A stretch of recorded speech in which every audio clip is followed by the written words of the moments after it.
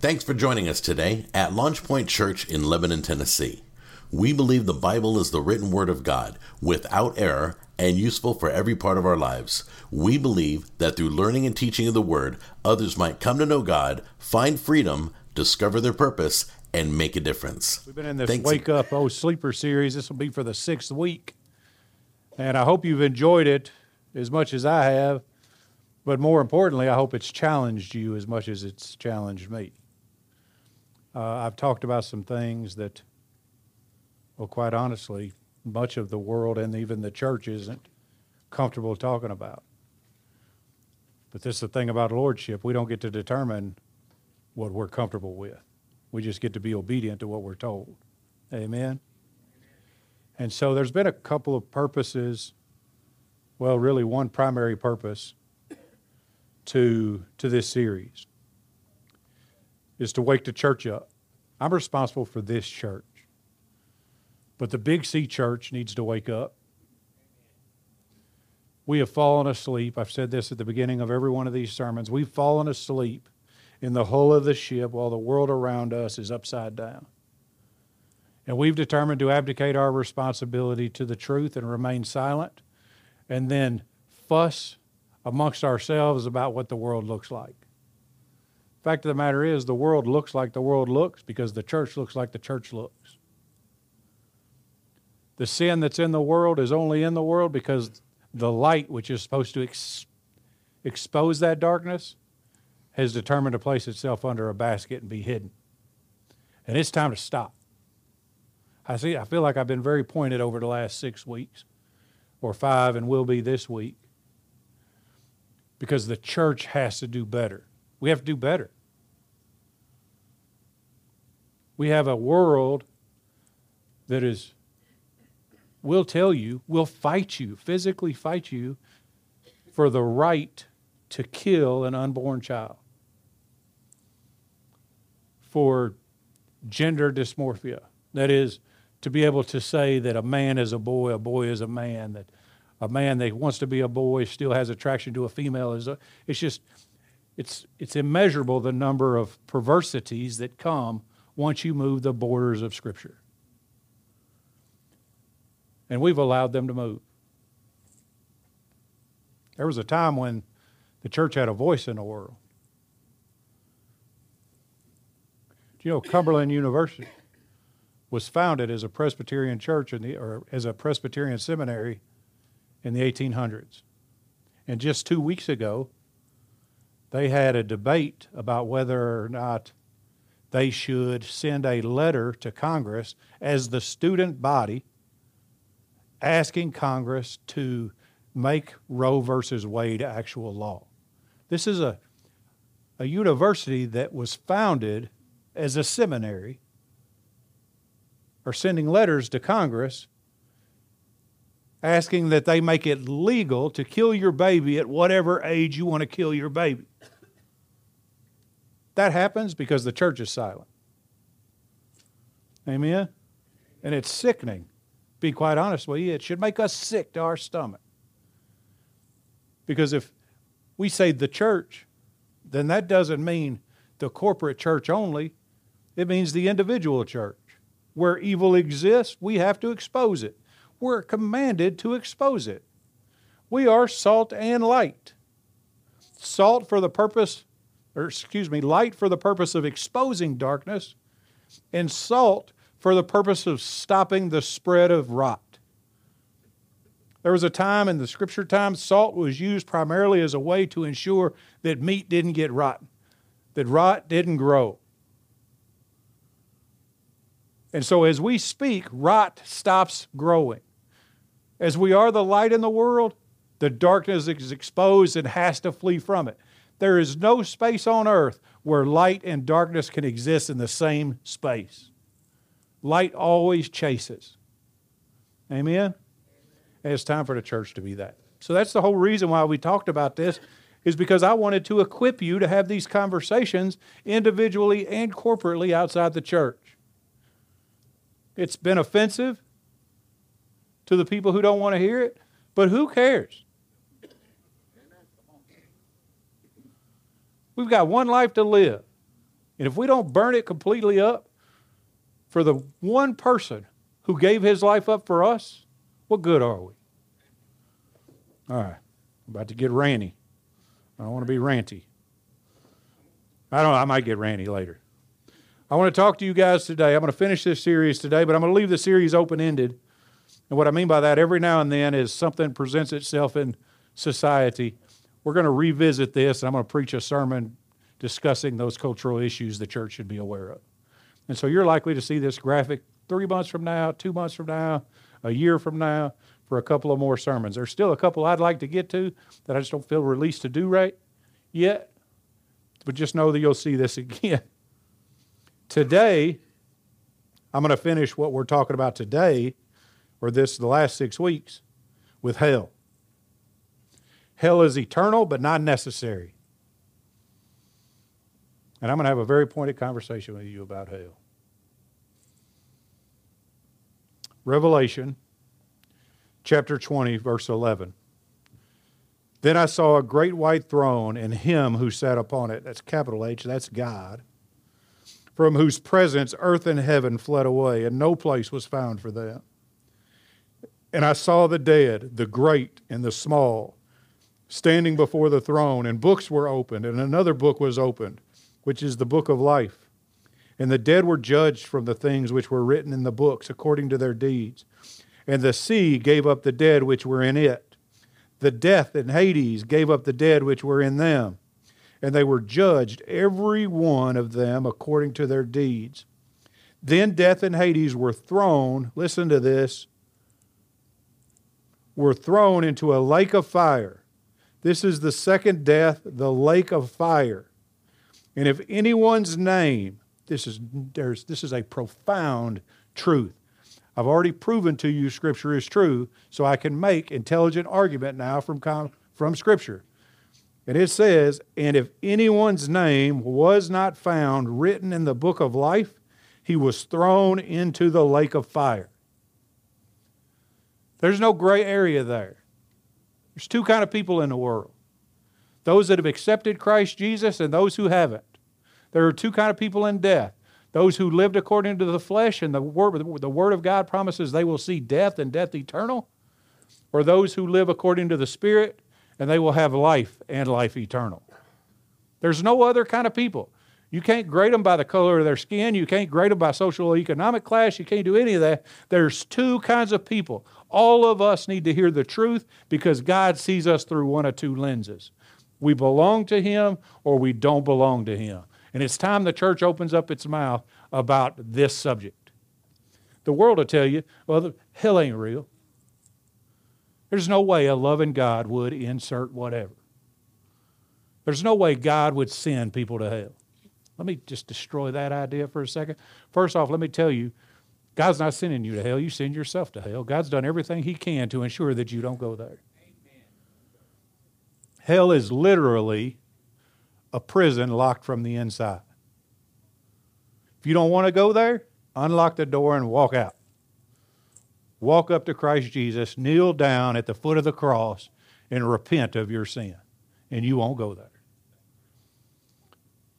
Amen? But the fact of the matter is, there is a judgment coming. There's going to be a time when we're at the throne of God. If we don't know Jesus, we're going to be judged as sinners, as unrepentant sinners, forever separated from God. That courtroom will have an indictment against you, but you won't have an attorney. There will be a judge, but there won't be a jury on your behalf. There'll be a prosecutor, but no defender, because you will be guilty already. Because you are guilty already. Amen? I'm going to talk about that and what that means and how that's true in a little while. But let me tell you, you're already going to hell. Oh, wait, what? Unless you've accepted Jesus Christ as your Lord and Savior, you're already going to hell. But God doesn't want that for us. But He has to punish sin. Hear me. or he's a liar. And God is not a liar. I get asked from time to time, not very often, Pastor Jim, why does there have to be death? Why do I have to die? Why does God, and they're being sarcastic, why does God require Jesus to die for me? Well, because he said that's the way it would be. And I know that sounds super uneducated, but God declared himself out of his own mouth in Genesis. He said, if you sin, you shall surely die. If you do this thing I told you not to do, if you walk in rebellion to my word, you shall surely die. Now, praise God. Everybody say praise God. For grace and mercy. Because in his grace and mercy, he offered a sacrificial system. Because he's just. He has to do what he says, so something had to die. Blood had to be shed for the remission of sin. That's what the word says in Hebrews.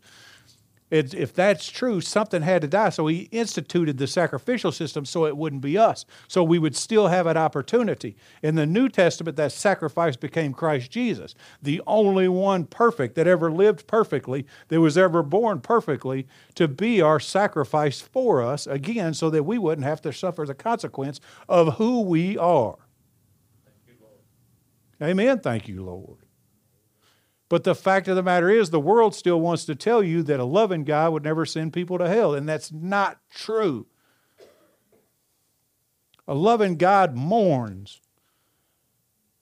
Though I'm certain, every single soul that ever enters the gates of hell is mourned by God. I've made the mistake of saying this when my theology was a little bit thinner.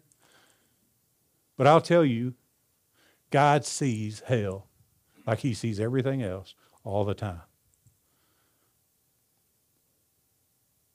God's not somehow displaced himself from his omnipotence or omnipresence so that he can't see the wailing and the gnashing of teeth.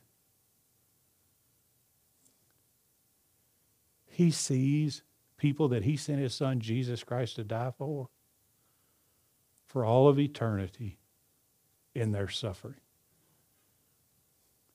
My baby girl, who's not a baby girl anymore, hurts herself, and I grieve. Couldn't imagine what God goes through because he loves us that much. And because of that, it's time for the church to open its mouth. Amen?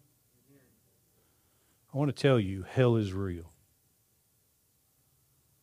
I could prove this to you in Scripture and intend to. If you'll turn to Luke chapter 16, Jesus is talking about hell. And let me tell you, Jesus spoke more about hell than he did heaven. Isn't that weird? Might be weird, but maybe he's trying to keep us from something. 1,850 verses in the New Testament record the words of Jesus. It's a number you probably don't need to know. Except that 13% of those words, he's talking about hell or damnation. In Luke chapter 16, we read about the rich man and Lazarus, and that hell is a real place. In verse 19 it says, "Now there was a rich man, and he habitually dressed in purple and fine linen, joyously living in splendor every day. And a poor man named Lazarus was laid at his gate, covered with sores." Can I tell you, this isn't a condemnation of people that have money and people that don't have money, or a lifting up of people who don't have money. This is a condemnation on the spirit of the person, regardless of what money they have. "And longing to be fed with the crumbs which were falling from the rich man's table. Besides, even the dogs were coming and licking his sores." That's Lazarus. "Now the poor man died and was carried away by the angels to Abraham's bosom." Abraham's bosom, for those of you that don't know, pre-Jesus' resurrection, it was paradise for the repentant believer, for the person who lived righteously according to the law, waiting for Jesus to come back and get them. Abraham's bosom, and the rich man also died and was buried. In Hades he lifted up his eyes, being in torment, and saw Abraham far away and Lazarus in his bosom. And he cried out and said, Father Abraham, have mercy on me, and send Lazarus, that he may dip the tip of his finger in water and cool off my tongue, for I am in agony in this flame. But Abraham said, Child, remember that during your life you received your good things, and likewise Lazarus bad things. But now he is being comforted here, and you are in agony, not because of their comforts, but because of their attitude in their comfort. And beside of this, between us and you, there is a great chasm fixed, so that those who wish to come over from here to you will not be able, and that none may cross over from there to us. I want to show how this proves the existence of hell. First and foremost, I think it should go without saying, is that Jesus went without saying. Jesus didn't try to make an argument for hell. He just talked as though he assumed it's true. He just talked about hell as a matter of fact. He didn't try to convince them hell was real. He didn't try to convince them hell wasn't real. He just said, this is real. This is what happens there. That's significant because all things except God are created. Amen? How are they created? They're created by the imagination of God and the Word, which is Christ Jesus. So the Word was present when all things were created and hell was created. Jesus knows that hell exists, and he just speaks of it as though it is fact. It's time the church start talking about hell as though it's a fact. Don't hem-haw around. Don't say, man, you know, there's bad stuff going to happen to you if you don't get your life right with Jesus. Sometimes a brother needs to hear, man, you're going to end up in hell, eternally separated and tormented for all of eternity, and it's never going to stop. That would require a bit too much boldness. I don't think it's bold enough. I think it was Jonathan Edwards used to preach a sermon, I may be wrong, but I think it's Jonathan Edwards, called Sinners in the Hands of an Angry God. And he preached that in open air because that's how they did big crowds back then, just out in a field somewhere. And it said by the time he got done preaching that sermon, telling them just the simple truth that hell is real, people were so convicted that they were holding on to trees. Men in this field were grabbing a hold of limbs and the trunks of trees for fear that hell was going to open up and swallow them right there. What happened to conviction like that? We've forgotten that Jesus knew hell was real, and we've dismissed it as not being real. That's what happened.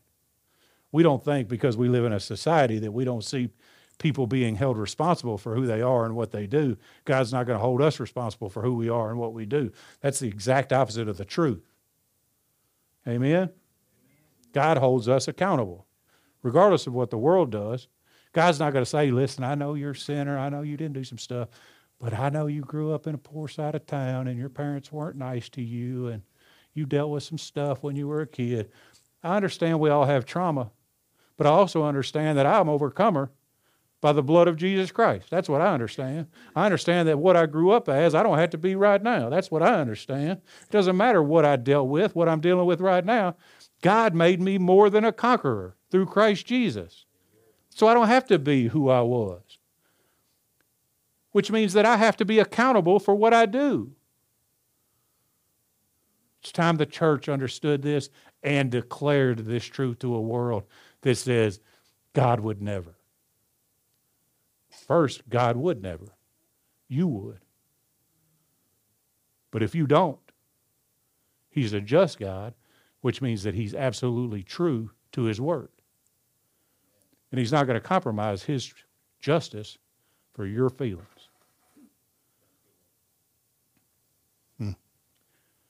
Oh, man, that's hurtful. That's just the first thing out of this text. Secondly, it says that the rich man lifted up his eyes, being in torment. And that torment never ceased to exist. It always is. It always was. It always will be. And so the rich man did a thing. What did he do? He cried out for mercy. He said, have mercy on me. This is significant. We read our Bible too slow or too fast. This man crying out for mercy in a hell that we know is real says one thing. That man knew he was guilty.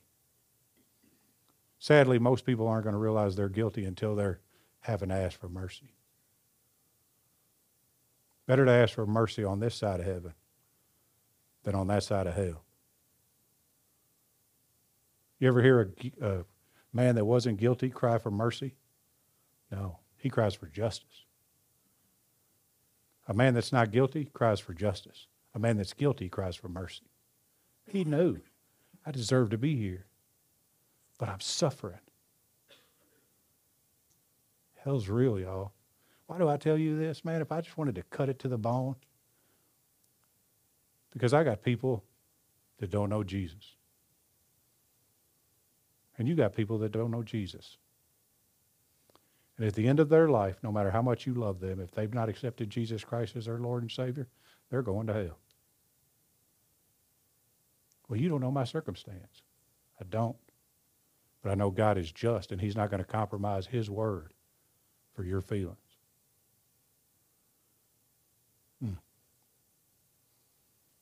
But he's provided an avenue for sure. And that avenue through Christ Jesus.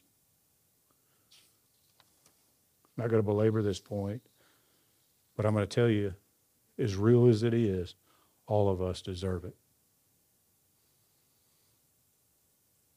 1 Corinthians, I've read this text enough to you that you should have it memorized by now probably. 1 Corinthians 6, 9, and 10.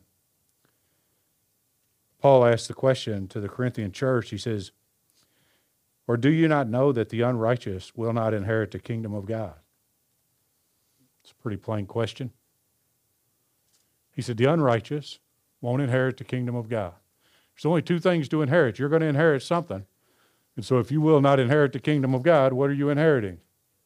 Hell, and rightfully so. I'm going to tell you how to get out of that situation in a minute.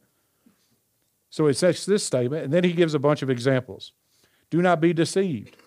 Neither fornicators, nor idolaters, nor adulterers, nor effeminate, nor homosexuals, nor thieves, nor the covetous, nor drunkards, nor revilers, nor swindlers will inherit the kingdom of God. Any unrighteousness not covered by the blood of Jesus will not inherit the kingdom of God. We must live in a constant state of repentance. Listen to me. Your altar experience that lasted 3 minutes when you were 7, and you've lived like hell since then, didn't save you. You had an opportunity to go forward, and you went forward, and you made a declaration.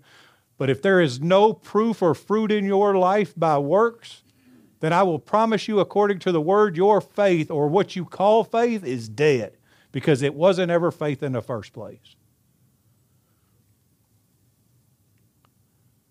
So as we move forward, I want you to think about this question. Did I have an experience, or am I experiencing? Our job is to continual experiencing. I'm not trusting a 7-year-old's confession that never bore any fruit. People ask me, how do you prove you're a Christian? Time.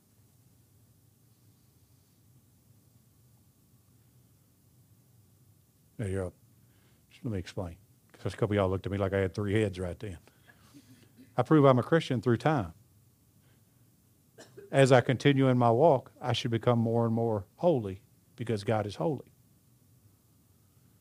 If time doesn't prove I'm a Christian, if time doesn't cause people to say, you're not the same person you were 3 years ago, then I probably may not be, or I may not be this person I was.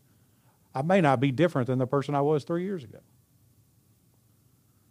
Does everybody hear what I'm saying? But then in Galatians, it says this. It continues this same conversation. Paul, he kind of says a lot of the same stuff in almost every letter he writes.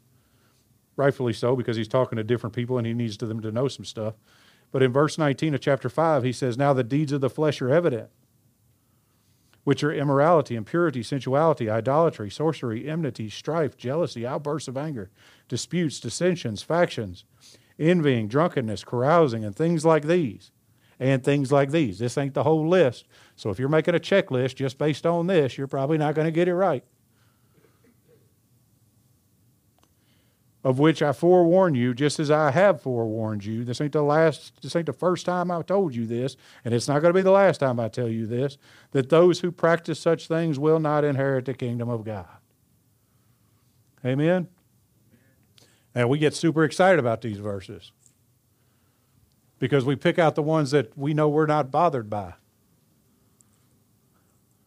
I am the least homosexual man I know. So it's easy for me to talk about homosexuals if I wanted to, if I got determined to do so. Because I don't struggle in that sin.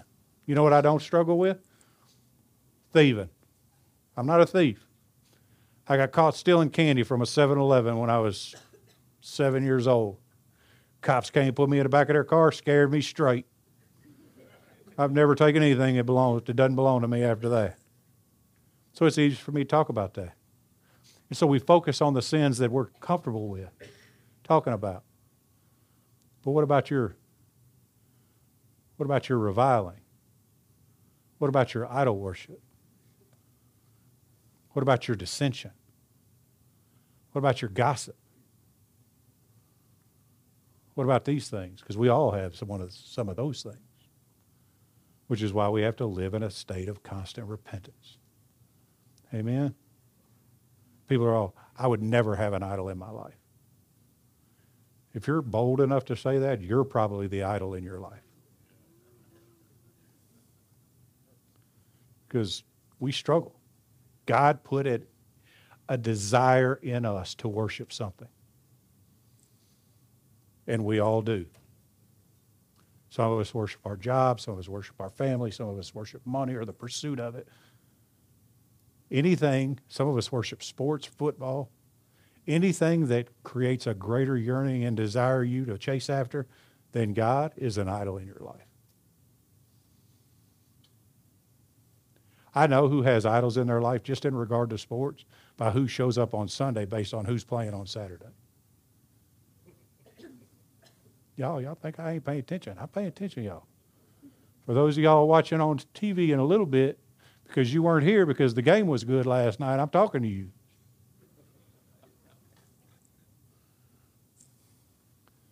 My whole point is we deserve the hell that's out there.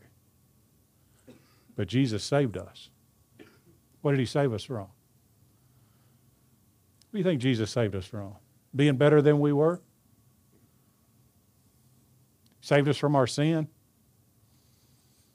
If he completely saved you from your sin, you wouldn't be sinning right now. What did he save you from? He saved you from hell. He saved you from judgment. The beauty of John 3:16, 17, and 18 is that we were going to hell already. Just by birth and by action, we're going to hell already. John 3:16 reads like this. I know you guys, I know it already. For God so loved the world that he gave his only begotten Son, that whosoever believes in him shall not perish but have eternal life. Somebody say amen. For God, but listen to this. For God did not send the Son into the world to judge the world, but that the world might be saved through him. He who believes in him is not judged. He who does not believe in him, he who just stays neutral in this fight, does not believe, has been judged already. You have been judged already because you are sinful both by birth and by action. You were sinful by birth. Romans 5:12 says, therefore, just as one man, Adam, sinned, so Adam sinned, and because of that, sin entered into the world, death came into the world through sin, and so death spread to all men because all sinned. That's a lot of words to say. Death came into the world, or sin came into the world, causing death through one man. You are in your DNA unrighteous. You know how I know that? Because you don't have to teach a baby how to manipulate. You'll have to teach a child how to manipulate you. There's already a sin nature in them. You know, my baby don't manipulate me. Says there, laughs at everybody that's actually had one. That kid, if you put it down, it doesn't want to be put down. Ain't nothing wrong with it. It just thinks it should have your attention. And so it cries until it gets your attention. That's manipulation. It's not hungry. It's not hurting. It just wants your attention. That's manipulation. We were born with a sin nature. But also, we live in a sin nature. The Bible says in Romans 3:23, for all have sinned and fallen short of the glory of God. Not only do we have the DNA of a sinner, except that our DNA has been replaced by the DNA of Christ Jesus because he shed his blood and gave it to us. Amen? But that we have physically sinned too. Anybody in this room, I want to applaud you. Like, I want you to stand. We're going to give it a big, all right. How many of y'all haven't sinned in any kind of way, even just a little bit, over the last 3 months? I put both my hands in my pocket. It's a real condition, though. It's a real problem because the Bible tells us to be holy as he is holy. Now, can we see holiness on this side? I'm not certain that's possible because the Bible says we'll be holy when we're in the presence of that which is holy. But that doesn't mean we don't strive, that we don't pursue, that we don't chase after, that we don't lean into holiness. But the fact of the matter is we deserve hell because we are sinners. The Bible says none are righteous, no, not one. None seek after, none.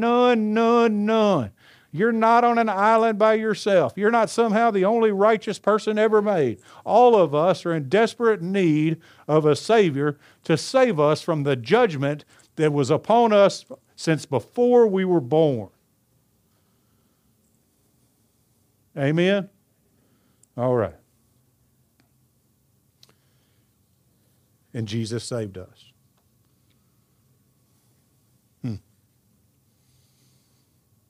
2 Corinthians 5:21 says, he made him who knew no sin to be sin in our behalf, so that we might become the righteousness of God in him.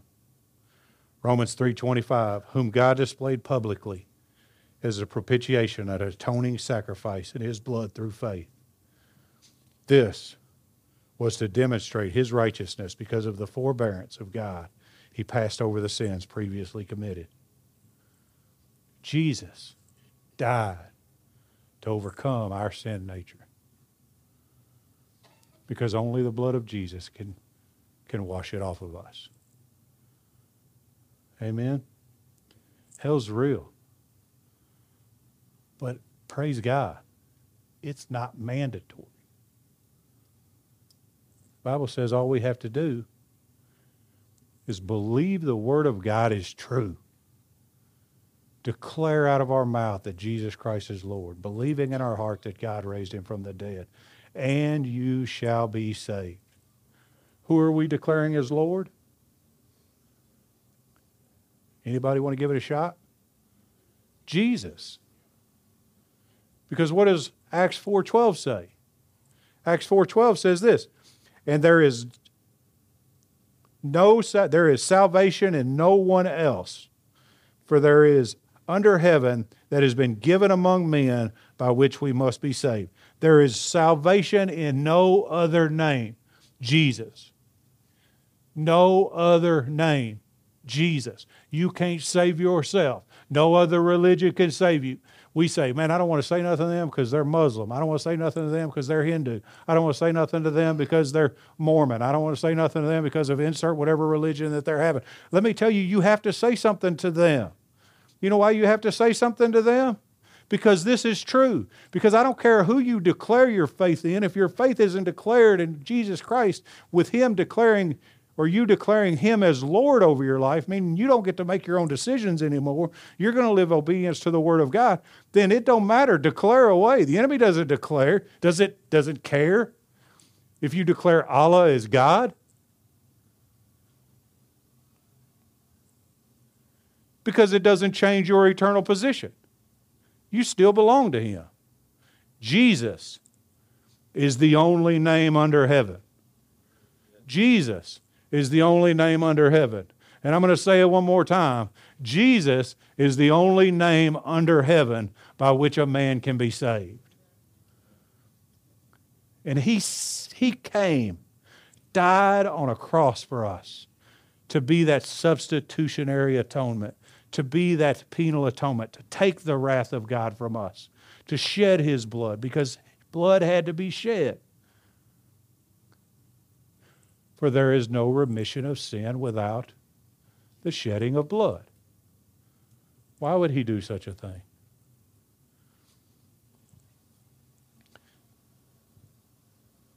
Because he knows hell is real. He's bound to his word. And he loves you too much to let you go there.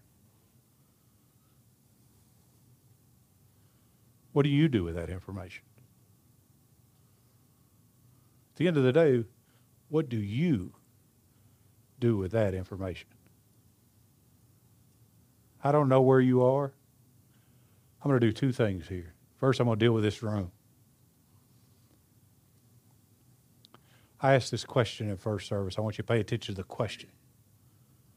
I'm not asking if you've ever made a confession of Jesus Christ, because all of us in the South think we're saved by making a confession. I'm asking you, have you declared Jesus Christ as Lord of your life? Which means, are you still making decisions that you shouldn't be making? Are you still doing things you know are counter to the Word of God and the commands of Scripture? If the answer to that question is yes, I'm going to be perfectly honest. I struggle in lordship in this area. I want you to stand. I want to pray for you. If there's anybody in this room. Thank you, Jim. Thank you, Jeff. Thank you.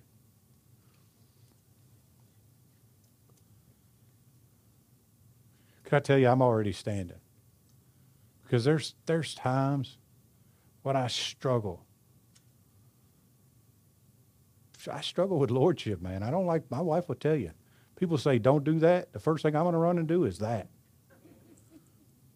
And so I struggle. But you know what? The struggle is worth the reward.